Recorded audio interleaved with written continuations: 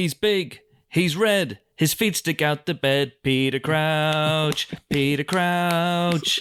He's big. He's red. His feet stick out the bed. Best thing Peter Crouch has done since leaving Liverpool. I think we can all agree that's what his house is. Hello, pod. I'm Chris Hewitt. Welcome to the latest in our series of spoiler special podcasts. And this one is dedicated to one of the best films of the year, one of the best horror films of the year. It is Remi Weekes His House, which is available right now to view on Netflix.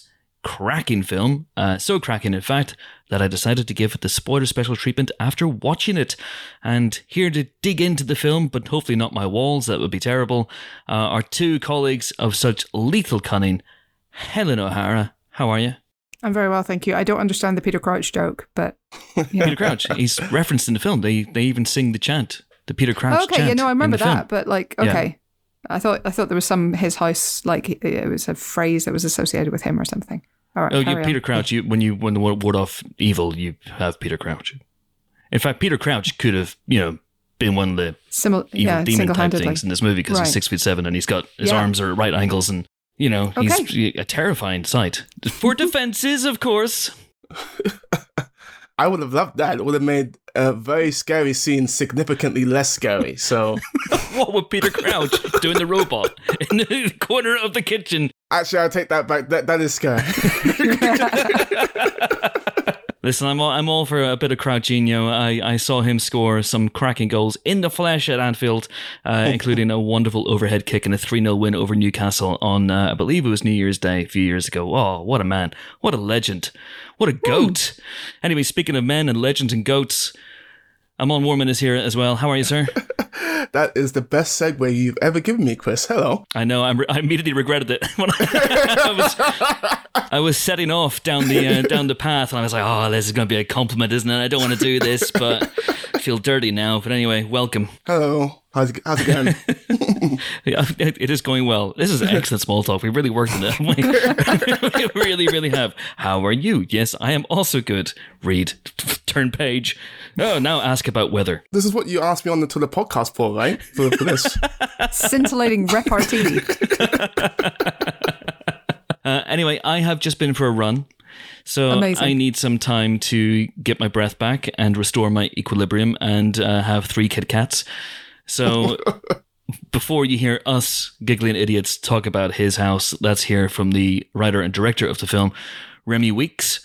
I caught up with him, sadly, on the dread Zoom, I think it was. I think we caught up on Zoom, so apologies for that. The sound does dip out a couple of times, if I recall correctly. On this one, we covered a lot of ground in this interview. So if you have not seen His House, then hie thee to your nearest Netflixery, watch His House, and then come back here and press play. For the rest of you who have seen this film, enjoy.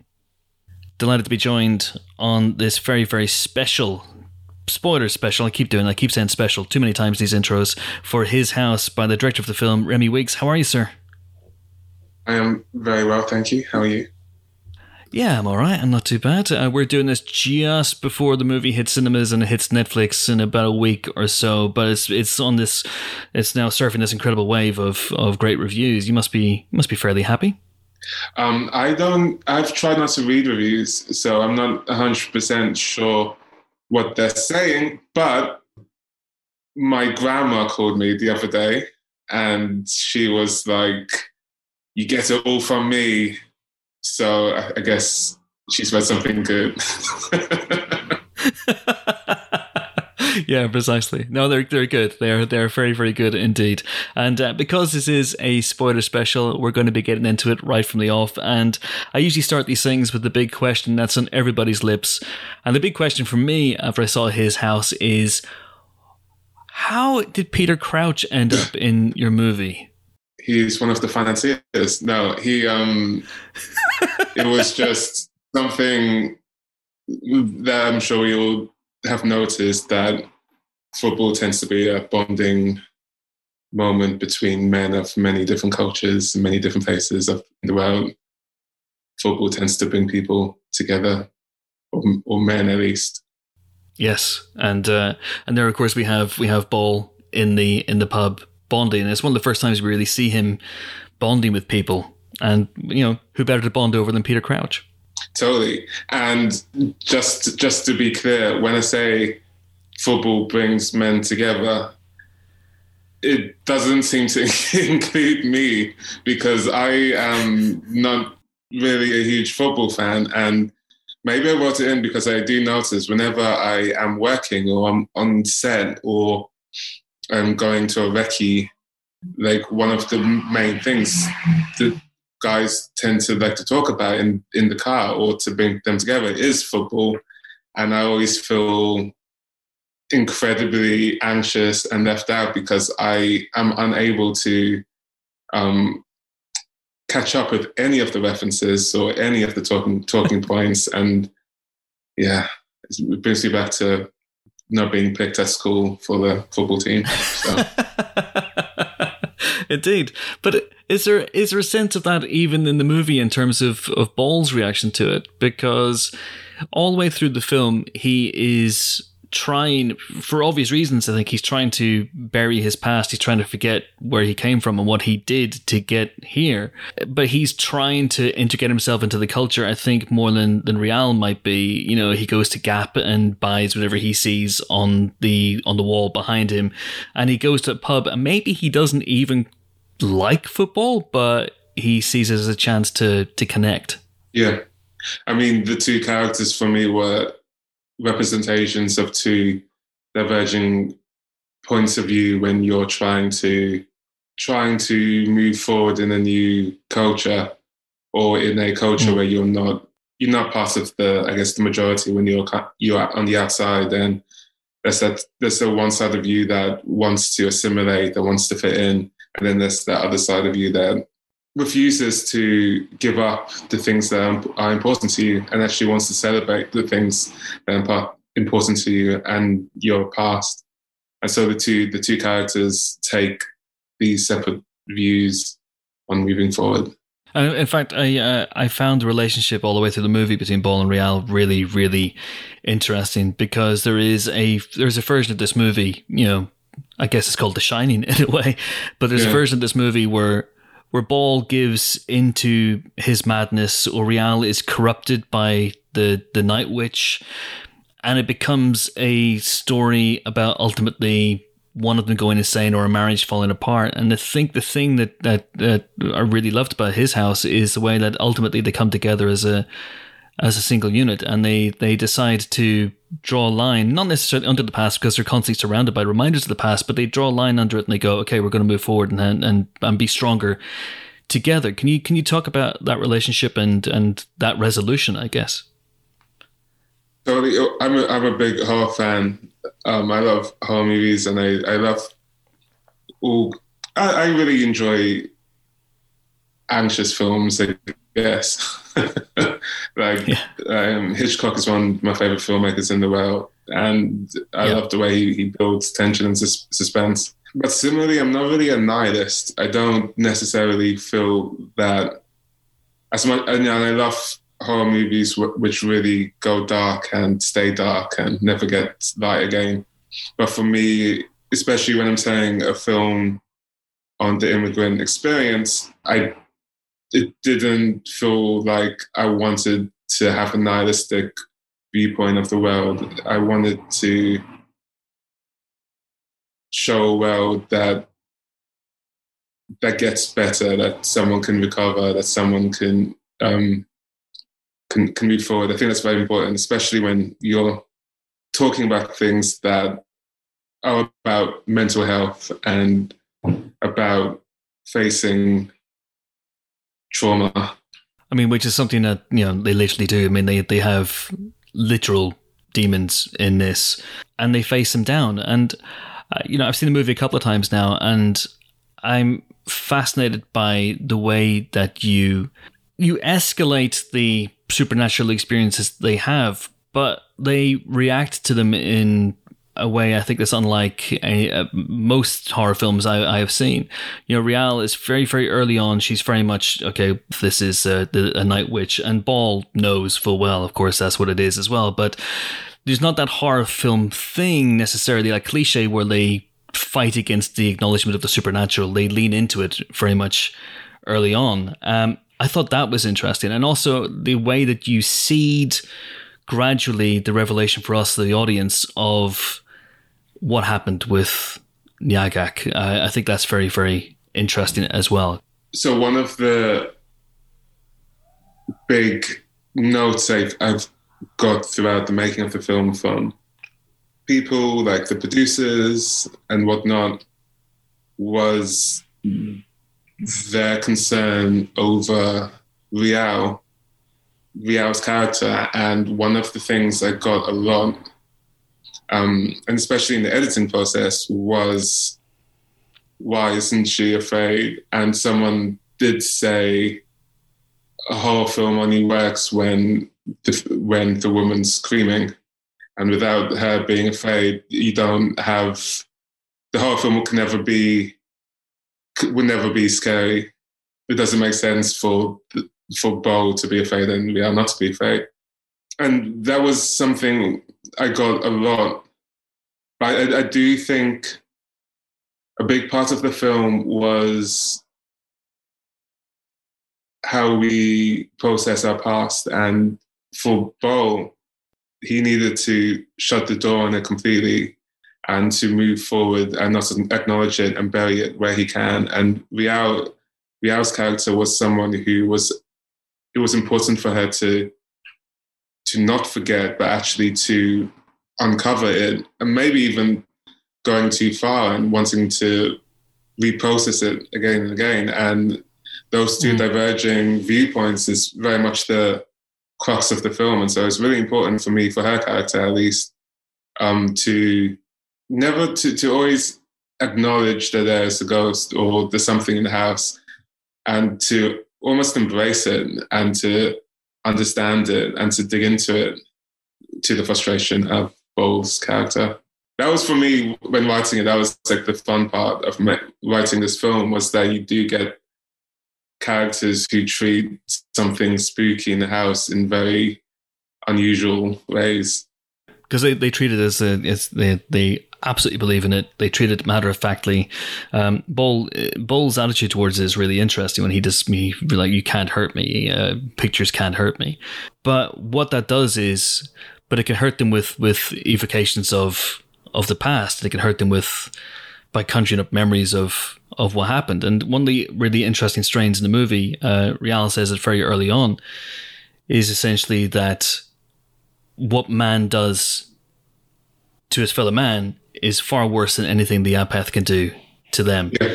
And we see that towards the end of the movie. You have the shocking sequence where we see, or we seem to see, what happened to prompt them to try and leave South Sudan. And again, is that something you can talk about in terms of depicting the human horrors and keeping the tragedy of what happened to them on the back burner?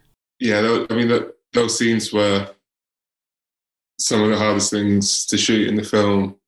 And for me, trying to work out what to shoot and how to shoot it, it was quite important to me to always stick to the character's point of view. So throughout that sequence, we're really mostly on there, shooting their heads and watching it from their perspective.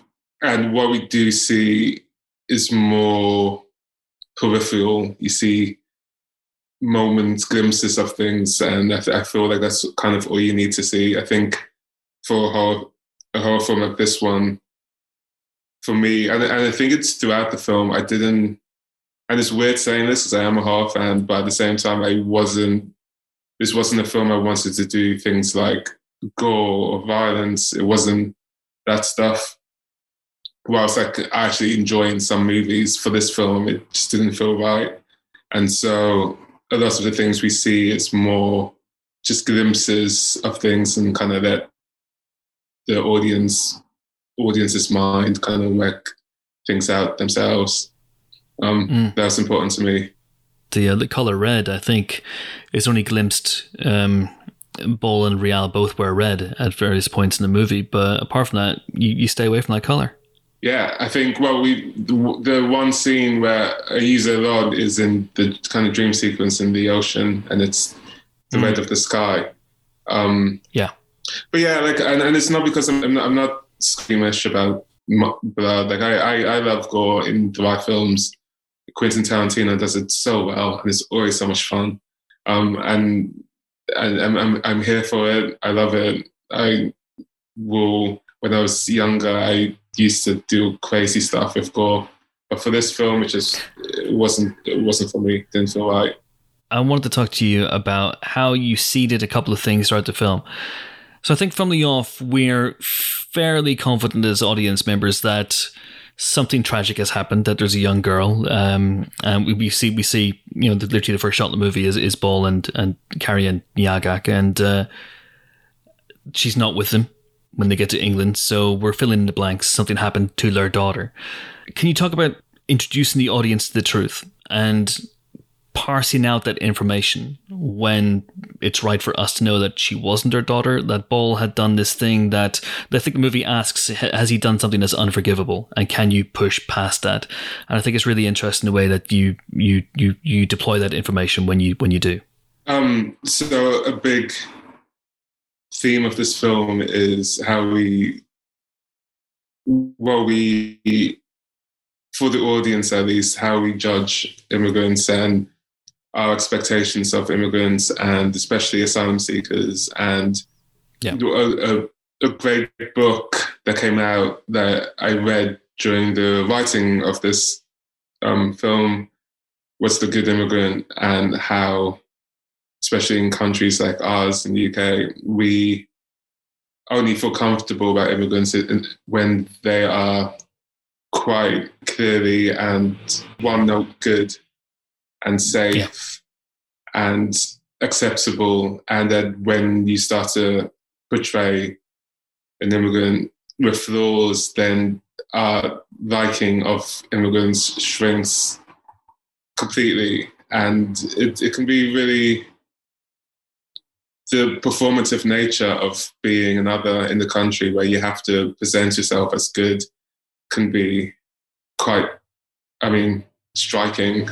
So when it comes to the structure, I think it was, for me, it was definitely something I wanted the audience to have to contend with, this notion that you're at first sympathetic for the two characters for reasons that I guess any audience can understand. Is quite black and white. Like when a couple loses a child, it's incredibly sympathetic, but then by the end, we muddy that lens of the two characters. And so you have to contend with the idea that actually they're not black and white sympathetic characters, they're just people who have to deal with things that are often bigger than themselves. And the people that come out afterwards are complicated, like anyone. And I guess that's okay. And also, speaking of things and you see throughout the movie, you have these wonderful surrealist passages. We talked about one slightly earlier on, which is the sort of dream sequence where a Ball is eating, and then suddenly you pull out and he's in the ocean and he has one of his first encounters in the dreamscape. Then there's obviously later on where he communes with the Apeth as well. I love those sequences, and knowing, was it an instinctual thing to know when to see to the movie? Was there more stuff like that in the film that you had to pare back? Yeah, actually there was actually a really interesting dream sequence at the beginning of the film. It was actually in the original script, but we shot it as well. But we found that, I guess there's many different reasons why we decided to change that beginning. I think mostly there's something, and this goes beyond this film, I think it's something I do normally in the short films and the commercials work I've done in the past, is that I really like when things are very ordinary. Like I like non-core, because part of the reason I love the banal is that when you do break, I guess, the walls of reality, it's just the feeling you get from that is really, really something exciting. And so when you begin a film with a brilliant dream sequence, you don't have that normality. You just have a brilliant dream sequence, and so there's nowhere to climb to. And we just felt it was so much. It had that sequence when you pull back in the kitchen and you're into a dream sequence, has so much more strength, and you really don't know that's about to happen. Yeah. And so we took it out. Just delving into, because you mentioned the original script there as well. So did you, because obviously Felicity Evans and Toby Venables are credited with the script as well. Did you write the script with them? Did you rewrite them? How did that happen for you? So when I was doing commercials and stuff, the production company I was signed to shared office space with two producers, Ed and Martin of Star Child. And every time I went in there for work, I'd see them and we'd talk about how one day I'd love to make movies, and they were telling me what they were up to. And one of those times they mentioned that they had a project, a concept, which was to do a horror film about an immigration experience that Felicity and Toby had come up with. But they weren't getting, I think they were hitting a wall. They weren't quite getting the story, what they wanted. And they asked me, would I like to pitch them my take? What would be my version of the story? And so I pretty much just pitched them, I guess, the film that you see, which is a psychological story about a married couple and how they survive after surviving and moving on from the trauma. I think one of the themes as well of the film is, you have this idea that they can't leave their house and that they have the horror that they have to contend with every day at the hands of the Night Witch. But also you talked about, wanting to capture the immigration experience, the asylum seeker experience, and the film is horrific in that regard as well, because it boxes them in, and everywhere they go there is racism, and they're struggling on 74 quid a week, and every time Bol made a purchase, I was totting up my head. You spent 21 quid in clothes and Gap, man. What are you doing? You haven't got much left.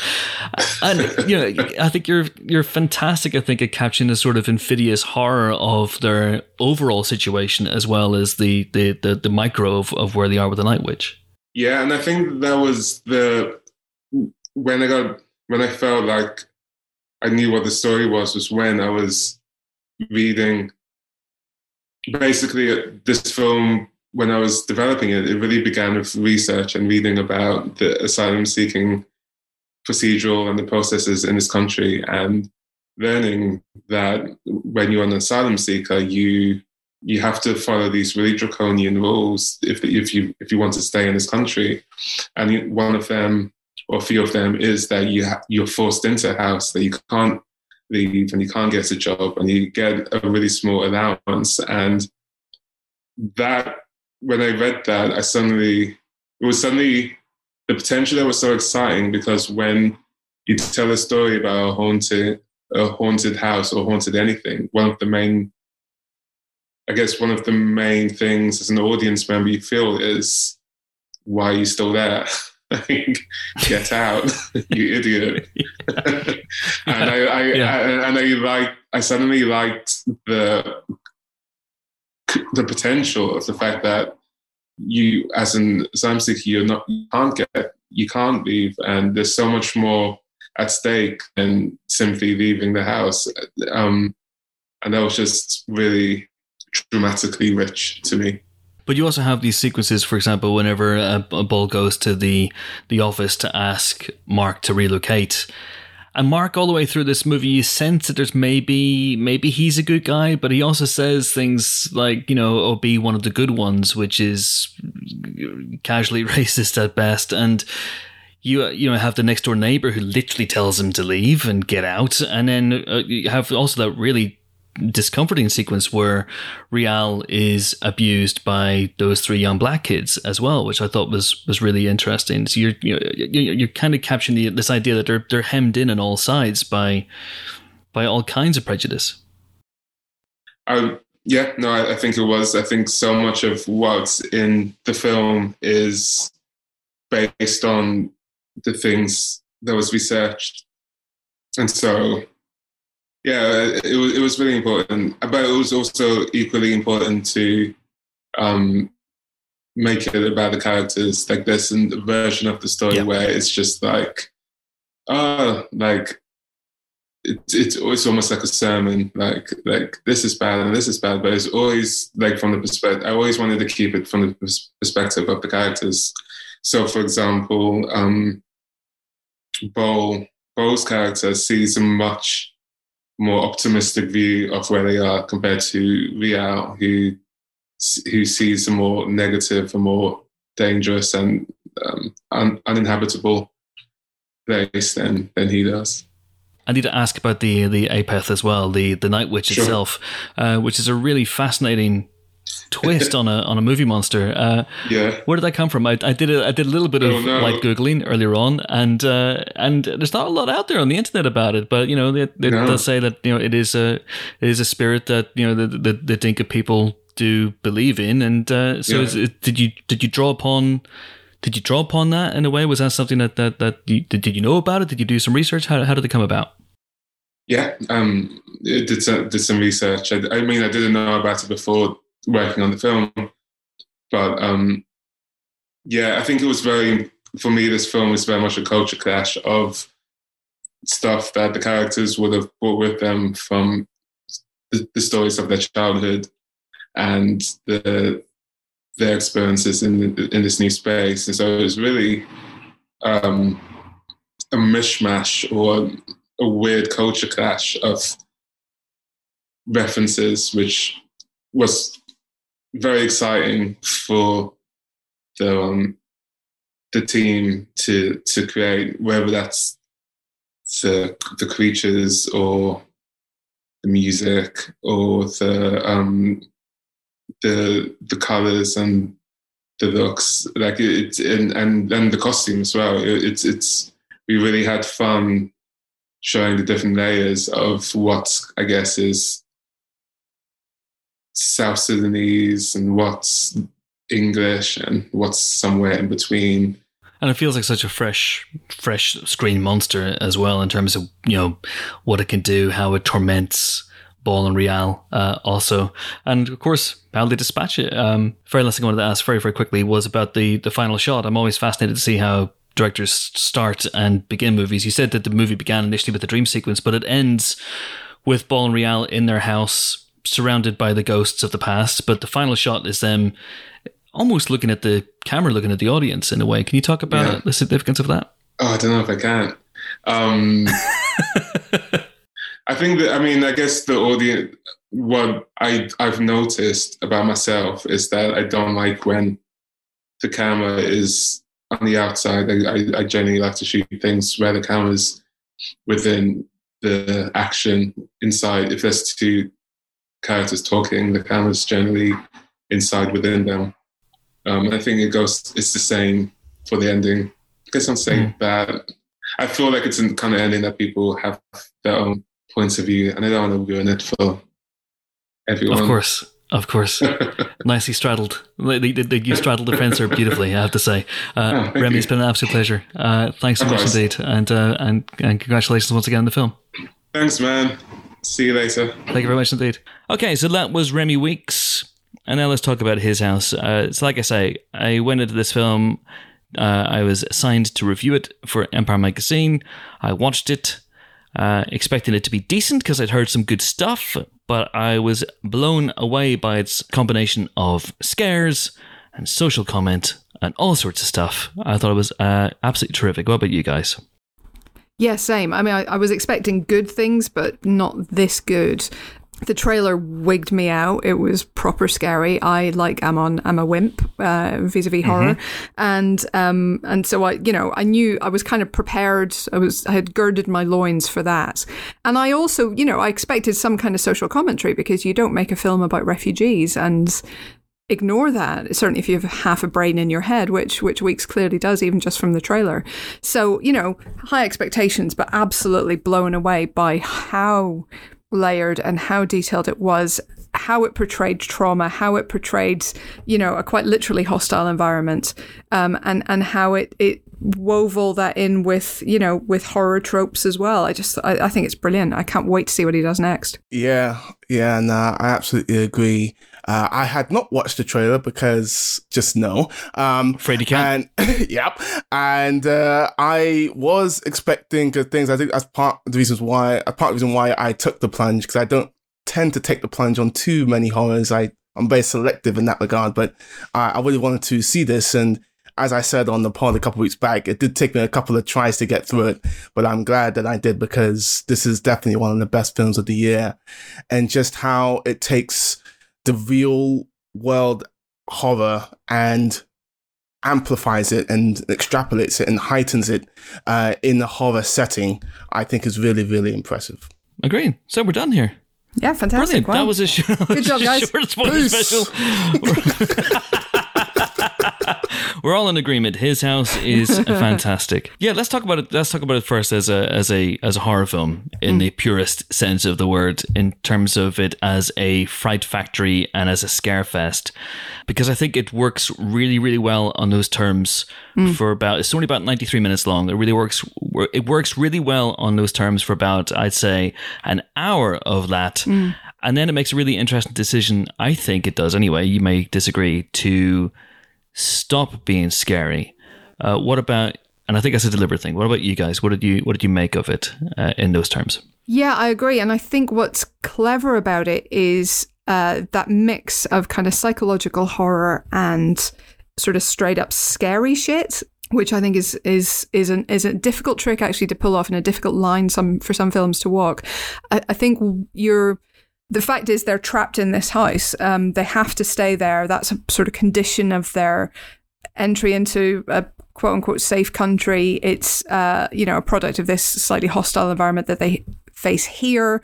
There's that kind of hostility, those kind of, suspicious looks from people outside, sometimes outright hostility, outright racism from people outside. So that all feeds into this kind of sense of paranoia, this sense of kind of claustrophobia, of the walls closing in on you. Then the idea that there's something in there with you that isn't safe for you makes it even worse, and kind of amps up the pressure. And so you've got, you're continually wondering, is he losing his mind? Particularly him. But is he losing his mind? Is something going on here? Or is there something else? Is there something sinister? Is it coming from outside? Is it coming from all of these awful people who are sort of lurking nearby? And you don't quite know which way the film is going to go initially. And I think that's to its credit. And yeah, it is really fucking scary. Just the classic sort of, as soon as the light is turned off, there's somebody in the darkness. It's an old trope, but Jesus Christ, it works every single fucking time. I mean, I'm not okay with it. No. Thank you, no. I can tell by that sentence, Jesus Christ, it works every single fucking time. Yeah, absolutely right. All those questions that you're asking, they're established from like the very first scene, because the very first scene is a dream sequence, and then he wakes up. So yeah. And I think also what's really good about the horror in this is the cinematography and the mix of practical and visual effects. Because, just peeling the wallpaper off the walls is just like, and just staring into like a black hole, even that is just scares the life out of you as well. And we spoke about this on the pod a couple weeks ago, but the way it transitions from real world to dream world, and the way in which it does that in a practical and visual way. I was reading about this film in preparation for this pod, and apparently there were some scenes where they only had one shot at it in terms of how they're breaking down the set, and just filming that scene where it zooms in on him, he's having dinner, and then it zooms out and he's sort of still where he is, but now surrounded by water. Apparently they had one shot to get that right, and they nailed it. To do practical and visual effects on that level, I think they shot this on both on location and on a housing estate and on a soundstage, and the mix of all those elements is really, really effective and really well done too. Yeah, it's really scary, but you're absolutely right to bring that transition up. And also later on, the sequence where Ball has a sort of communion with the Apeth, which we'll talk about in a second as well, in terms of it being a really interesting new screen monster. And I just love the visual imagination on display. And Remi Weekes actually said that the film did begin with something bigger and a more lavish dream sequence initially, but they decided that it it was better, I think, to lean into the mundanity of the situation. And that's one of the things about it. That dream sequence, the bit where it pulls out and suddenly he's at sea and you got that red flecked landscape and it's just absolutely beautiful, but really unsettling. And then obviously the sequence where Rial has that flashback and suddenly she finds herself back in the flashback in South Sudan. Those foldings, though, the way that it sort of elides and blurs the line between reality and dreamscape is really, really well done. And I think evidence of a really, really assured filmmaker, and reminded me in a way of some of the best, the most unsettling psychological horrors will tend to do that. Some of the early Polanskis and some of the early Nightmare on Elm Streets tend to really do that very, very well. Some of the best bits not to be reductive, but some of the best bits in Haunting of Hill House as well, because that's another story about trauma and grief and, not being able to let go of the past. And I think those are all very, obviously very, very big themes here. But yeah, it's so well put together and it's so cleverly put together and it keeps you so in their shoes at all times, really, with them, which I think is so important because, it speaks to this, this horrific trope in the media of demonizing refugees, of writing them off, of, casting them aside, of people who actually vote for a hostile environment for the neediest people and the most desperate people in the world, which is just grotesque on a whole other level. And I feel like this... It's not a preachy film. It's not something that people are necessarily going to immediately realize kind of what they're being told. But I feel like it's a film that reminds us of people's humanity and it reminds us of our shared kind of obligation to help each other. And like I say, this kind of it sort of brings the hostile environment into very literal terms because they are literally just surrounded by hostility. They're surrounded by anger, they're surrounded by suspicion, they're surrounded by envy even, when you've got the sort of estate agents going, my house isn't this big, it's like, this is not a mansion they're being given. They're not being put into some, Manderley-esque Gothic pile or something. This is a rundown, semi-decrepit council house. If they are genuinely envious of that, then I would suggest that something's gone wrong in this entire country. And it's clear that something has. And I think it's really good that way. But then the film begins to narrow in on trauma, I think, and narrow in on the actual horrific experiences that these people have been through and how it is haunting them in quite a literal sense. And and to look at their own responses in quite a nuanced way, I think. Absolutely. I think part of the reason why this film avoids the issues which other media that you're speaking to, Helen, have had, is that this is a film about asylum seekers told from the perspective of asylum seekers. That's rare. We don't really see that. Anytime sort of this issue is brought up, it's not from that viewpoint normally. So I think that's one way in which the film gets that right. And there's that oft-used quote from Roger Ebert that films are empathy machines. And this is definitely a film in which I think by the end, you do feel a lot of empathy for these two characters. And just on the other point, you're saying, I love how you're saying that this film is not preachy, because I think that's absolutely right. I think they save what might have been a preachy moment if it came earlier in the film for the very final sort of seconds, very final scenes of the film. And I think putting it where they put that makes it all the more impactful, because it just, rather than being preachy, it underlines what the film is about and what the film is trying to say in a very powerful way. And I really like the way they did that. In what way? In showing the refugees in the house at the end. I thought that scene really landed with me. And I think if they try to say that earlier in the film in a more heavy-handed, I just think it would have come across as heavy-handed. And I love films which have social commentary, but it's woven into everything rather than being forcibly fed to you. Yeah, and it's built into the bones here, isn't it? Yeah, exactly. Yeah, it's really galling that image, pretty much the last image of the movie, of all the ghosts of all the people that they've known who have died, is on Netflix. You click on the film and it comes up as one of the holding images for the movie. But Amon, you're absolutely right, I think, about, it being an empathy machine and generating a lot of empathy for Ball and Rial, to the point where, because it absolutely places you in their shoes and absolutely places you right in the center of their experience. And it forces you to ask difficult questions and to put yourself in their shoes and to ask yourself, 74 quid a week, could you live on 74 quid a week? And the ignominy and that they have to suffer on a daily basis, of being called into a church and given a box of stuff, biscuits that have, I thought I was looking at this is the detail we get into in these podcasts. I was looking at the expiry date on the biscuits, and it was 2017, I think. And I was looking at the biscuits going, does that, along with the Peter Crouch cameo, because Crouch has retired since, does that set this in a specific time and place, or are those biscuits massively out of date? But here, this is all you're going to get, so like it or lump it and move on. These are the important questions you get when you subscribe to the Empire Magazine spoiler special. But, I said this to Remi Weekes, I was counting up every purchase that Ball made during the film when he goes to the Poundland store and he starts buying hammers and stuff and going, what are you doing, mate? He goes to Gap. That outfit he buys in Gap costs 21 quid.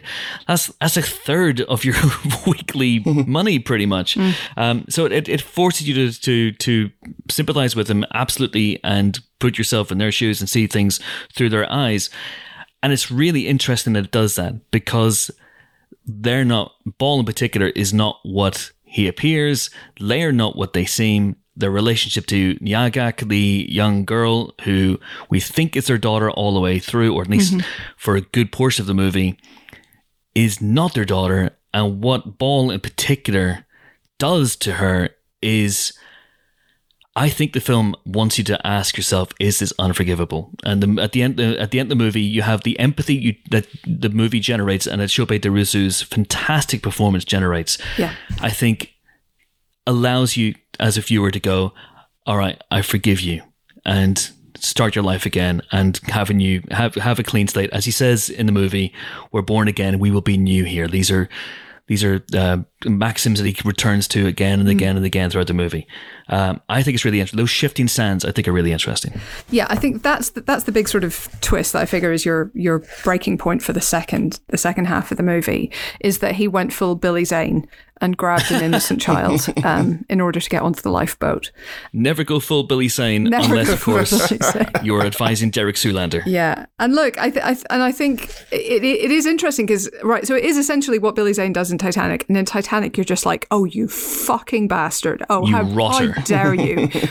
And in this one, you're horrified in the same way, but you have so much more empathy for him than obviously James Cameron gave us in that film. And it is really interesting because I think when they're on the run, when they're trying to escape, he's kind of telling himself that it will all be okay, that he's essentially rescuing her and not just using her, not just taking her away from her family, not just, abducting her. Frankly, he's kind of telling himself it'll be okay, it's forgivable because I'm getting her out of this bad place. I think he knows already it's not quite that simple, but I think he's at least telling himself the story. And of course, then, the crossing of presumably the channel happens and that narrative falls apart. And I think that's the big kind of fracture that leads to everything that follows. I think trying to suppress that is what brings out so much of what happens in this film. I think you're right. I think there is some kind of sense that certainly he has that, there is no forgiveness, that he has to die. Essentially, he's not reborn. He has to almost die, metaphorically, to kind of earn forgiveness for what he's done. But I don't think, I had no sense of any kind of judgment while watching the film. I was horrified that it happened, but I wasn't sort of horrified by him because it felt so desperate in the moment. Well, what I'll say is very interesting. I talked about this a little bit with Remi Weekes, is that he never becomes the bad guy. And I think a more cliched horror film, that's the moment that he turns into Jack Torrance. Exactly. And I think this film, in a dozen different hands, becomes a cheap, low rent council house Shining. Yeah, it absolutely does. With Ball going loco and threatening Rial, which he does to an extent, but then he pulls himself back, and their bond and their love for each other brings him through. And he's never the villain in those terms, which I thought was very, very interesting. The thing which stuck out to me was said a few minutes ago, but you were talking about Bol being in the Gap and paying £21 for some new clothes, which, as you correctly state, is about a third of their allowance. I just think that speaks to his desperation to assimilate, which is the other sort of big thread of this film in terms of the integration and assimilation. That scene in particular is just when he's sort of staring at the white mannequin, and you can just feel that desperation to fit in. It's really powerfully done. And I just think, again, the grounding of the real world horror that is the integration and assimilation and everything, and the heightening of that is really, really well done. It actually reminded me of Get Out in terms of just how both this film and that film extrapolate to really sort of heightened degrees, but the social commentary comes through in a really powerful way. And the way, again, in which His House really thinks about what these people go through on a day-to-day basis and puts it in the film in a really powerful way is something that really stuck with me. And that scene in particular really hit home for me. And just, in terms of, myself, like the desire to fit in, the culture switching that we as Black people do in different spaces. I mean, I have been lucky in that I've grown up in the UK, but you definitely, depending on who you are around, act a certain way. And so the moments where they are trying to assimilate and fit in, especially when it comes to Bol, really sort of had, I think, an additional impact on me. That scene in the pub with the football chants is kind of heartbreaking. You're desperate for him to be accepted. He's clearly so isolated and so alone in that moment. And, and there's just even a tiny hint of connection, just singing the same chants is just such a kind of lifeline, I think, for him. It's because football is a universal language. It is. It's spoken in every country in the world. It's yeah. And then on the flip side of that, you got Rial. And I love how not only with Rial, but even with the kids that she goes to for help to find directions, it's all reinforcing the notion that Black people are not a monolith. Yeah. And have different understandable viewpoints, at least, Rial and Bol do. The kids are, dicks, really. But it just goes They're to young. show. Hopefully they'll learn, Hopefully. Yeah. Somebody needs to slap them upside the head and give them a talking to, but hopefully. That's something which we're always trying to enforce or reinforce, not only on the big screen, but in real life as well. And I like that the film sort of made a point of displaying that as well. I thought it was really interesting that Bol is the one who does try to assimilate, and there are whole portions of his attempts, like he'll just leave the house, so he goes out, comes back at the end of the day. You presume he's just either walked around or gone to the pub, but we don't see that apart from him buying the hammers and going to the Gap and going to the pub. Once he starts get a little bit more, once he doesn't want to go home because of what's happening at home, he's out pretty much the whole live long day. Rial, when she goes out, she's not trying to assimilate, and her experiences outside the house are literally terrifying, insidious type. So she goes out and she has there's that really trippy moment where she's trying to find the doctors, and the avenues and the cul-de-sacs seem to be almost closing in or conspiring against her, and she can't quite find a way out, and the maze is a little bit like The Shining as well. The maze is closing in around her. Then she has that frankly shocking encounter with the young kids who are just fucking dickheads, and they'd be put over someone's knee, quite frankly. If you Chris, no. Corporal punishment, no, Chris. No. Little bit of like a ruler on the knuckles. Just a little ruler on the no. I didn't do any harm. I'm totally fine. Good Lord. Oh my God. But her negative experiences happen outside the house. His negative experiences happen inside the house. And ultimately what the film is saying, of course, is that for all the powers and all the evil of the, if you want to call it that, for all the powers of the Apeth, it's actually the human horrors that are the most unsettling and the ones that stick with you most. Without question. And it's an interesting contrast, isn't it? Their UK experience to what we see of their life in South Sudan. We see her with other people consistently, and we only ever see him really with her. So it's an actual flip on their previous lives. Now, obviously, he would have had friends, he would have had family, he would have had people he hung out with, but we're not showing that in the film, and I think that's deliberate. And so to give him maybe that sense of isolation and being lost in his head in these latter scenes, and to give her a sense of what she's lost, I think, and give us an impression of that, and the fact that she's then kind of semi-abandoned, as you say, by him as well. He's just out all day, and she's trying to figure things out on her own in this very hostile environment. So I think there's an interesting choice there in the way that they're both portrayed alone as well as together. You're right in saying that you're surprised that it's Bol who's the one who's really trying to assimilate, I guess, when you think about Vial's story, because she has that moment in the GP, and the quote is when she's talking about the markings on her arm, and she says, "I made these myself with a knife. These are two tribes where I'm from. They're both killing each other. Depending on which one you belong to, you mark yourself. I marked myself with both. I survived by belonging nowhere." So you think that of the two, she would be the one desperate to assimilate even more, because to find that sense of belonging.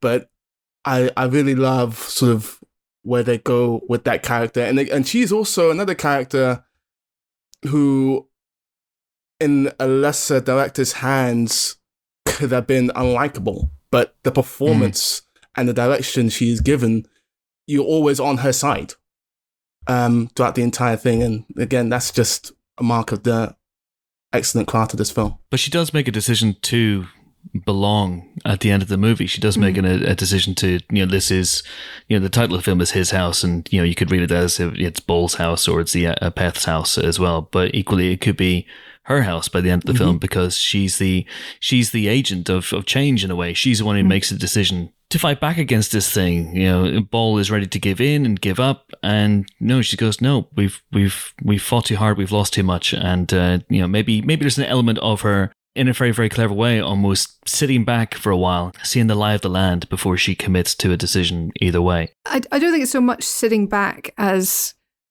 it taking a moment. Like, I don't think it's a deliberate let's wait and see. I think it's trauma, it's dislocation, it's alienation, and it takes a certain mind of it's very difficult to do, basically. I think it takes her a while to really kind of commit to doing it, and to be able to do it, because I think she really finds it difficult.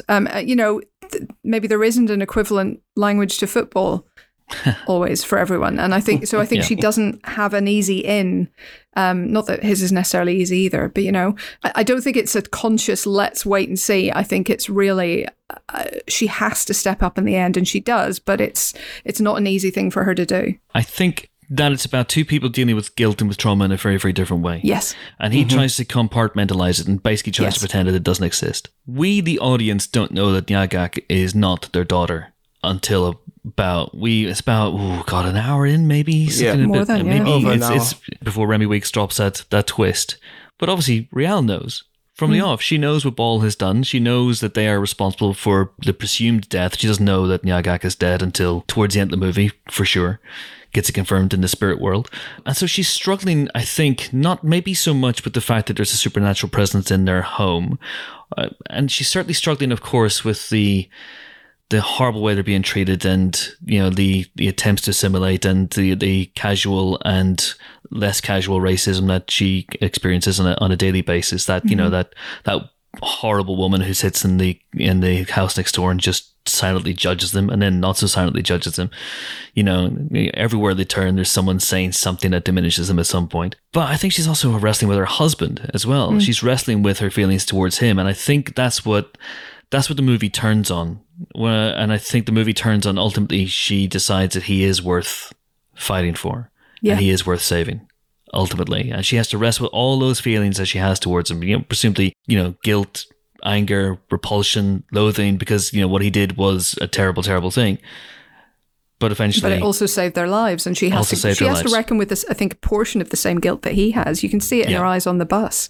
I think Wunmi Mosaku is extraordinary as well in this. I mean, but it's, like you say, it's really layered. I think all of those emotions are there.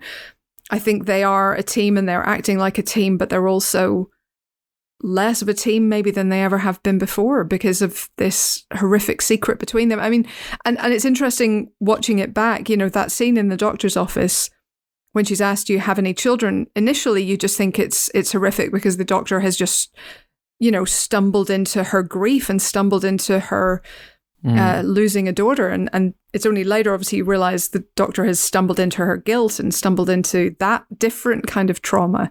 But she plays it so it works either way, and it's incredibly powerful to watch either way. I would only add to that I just love how the moment where she does sort of change her mind and then decide to help her husband is visualized with Nigak sort of coming through the wall and then sort of her making the decision to go and help and Nigak disappearing again. I think that's just beautifully done. In so many other films, they wouldn't go to that level to have that flip. I love they did that here. Another thing which I just wanted to mention, just for me as a person of African descent, it's nice to have a film in which people are using sort of their natural African accents and sort of seeing and hearing that on screen. It's just a rare thing, and it's always something which I just enjoy watching, especially sort of in the mainstream film like this. So good on you for that as well. Dinka is the South Sudanese ethnic group to whom they belong, and that is the actual language as well that they're using in the movie. And in fact, the Apeth is taken, I think, from Dinka folklore, the idea of the Apeth, which is, you know, in the idea of a night witch, the idea of something like this, a demon that attaches itself to people's psychological trauma, is not new. But this version of it, this actual word Apeth, is really new. And I thought it was a really effective, unsettling screen baddie. What did you guys think? Did not like. Definitely very effective, I'll tell you that much. Goodness me. Yeah. Did not like in that it was effective, yes. Did you have to go to the Gap and buy new pants? No, because I watched it in the daytime. Yeah, Amon actually messaged me the night before and was like, I started watching this, and then was like, nope. And so we watched it in the morning. We did the podcast, didn't you? Yeah, no, I watched this for the first time late at night in my darkened office.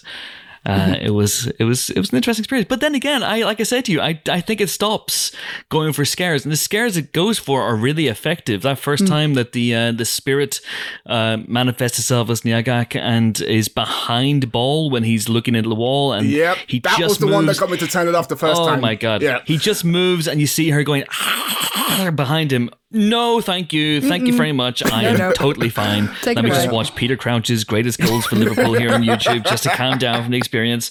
And yeah, there's so many other great bits, like the bit where he's scrambling for the light switch, and yeah, but it's all very, very effective and really, really well choreographed and well orchestrated jump scares, I have to say. But at a certain point, the matter-of-factness with which Rial in particular greets the Night Witch, I think, infects the movie as well. And even Ball recognizes it in that sort of communion he has with the Night Witch. You can't hurt me. There's nothing you can do to hurt me. You know, sticks and stones may break my bones.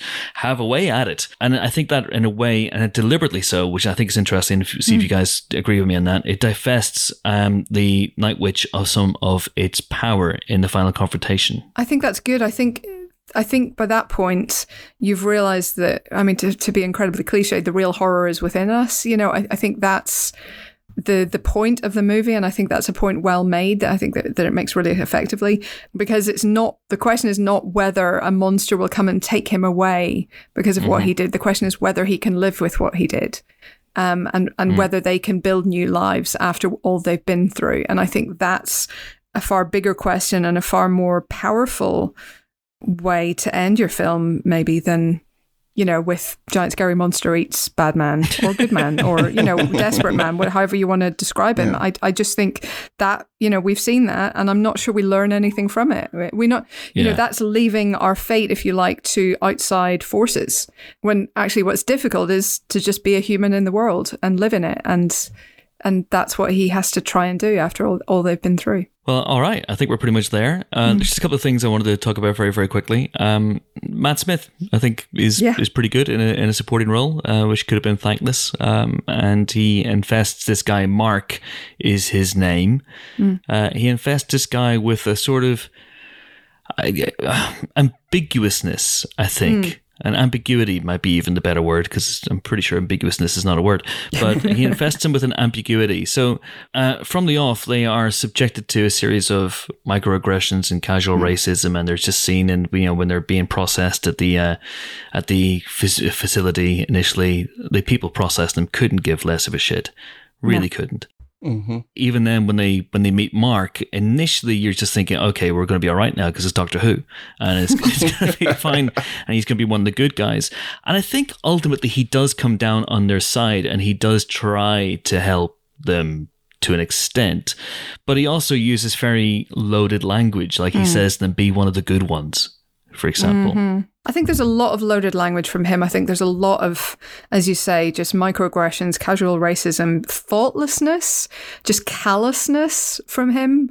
I don't think I think if you asked him, I don't think he'd consciously mean them any ill, 100%. But equally, 100%. I don't think he's aware of, the fact that doesn't matter really if he sort of causes them ill. So, I don't think he's again them, and I think ultimately he's probably pleased that they have patched up the house or whatever enough to continue living there and everything else. I think he's got some sympathy for their situation. I just don't think he's got the ability to express that properly. Maybe Now he has the air of a guy who's done this 100,000 times before, and for him it's just a complete norm. And you're completely right, Helen. If you were to tell him that what he's doing, what he's saying is wrong, he would not believe you, and to train him to start to think about that would be a mission, because this is just the norm for him, and Matt Smith plays that very well.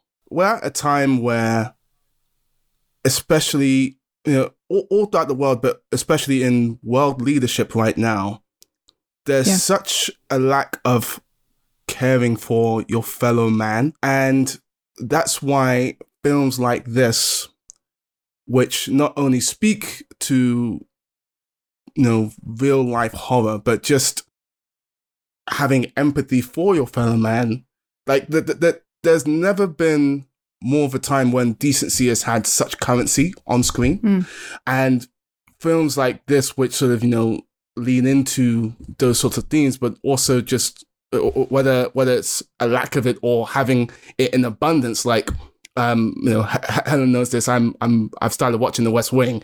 That thing is overflowing with decency, and just to see that on screen has a big impact right now. So that's another reason I think why this film is resonating so deeply, is because the climate is coming out in. Anything else you want to talk about? Anything else you want to raise from this film? I just can't wait to see what Remi Weekes does next. I think this was an extraordinary debut. Mm-hmm. Yep, I will watch what he does next for sure. But presumably through your fingers, right? And in the daytime, yes.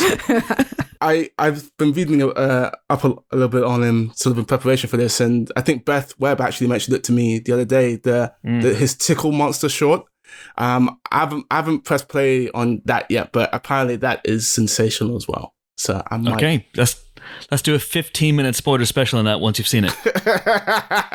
There's my incentive, because I haven't been able to drum up the necessary braveness to press play on it yet. So maybe that might do it. I want it in writing that we're going to do the spoiler special. I don't want to do it and then, guys, spoiler special. What's happening?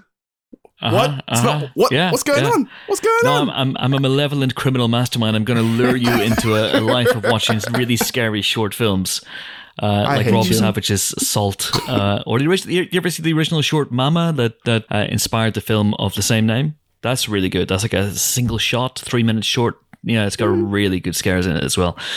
So yeah, short films are really, really good delivery systems for short, sharp shocks. I think that it's probably time to bring it all to a close. Thank you once again to my two colleagues of such lethal cunning. Amon Warmann. Peace. Peace indeed, my friend. Peace be unto you, sir. And Helen O'Hara. Toodaloo. And of course, thank you to you guys for subscribing to this. If you're listening to this, it means you are subscribing to our Spoiler Special channel, and for that we are eternally grateful.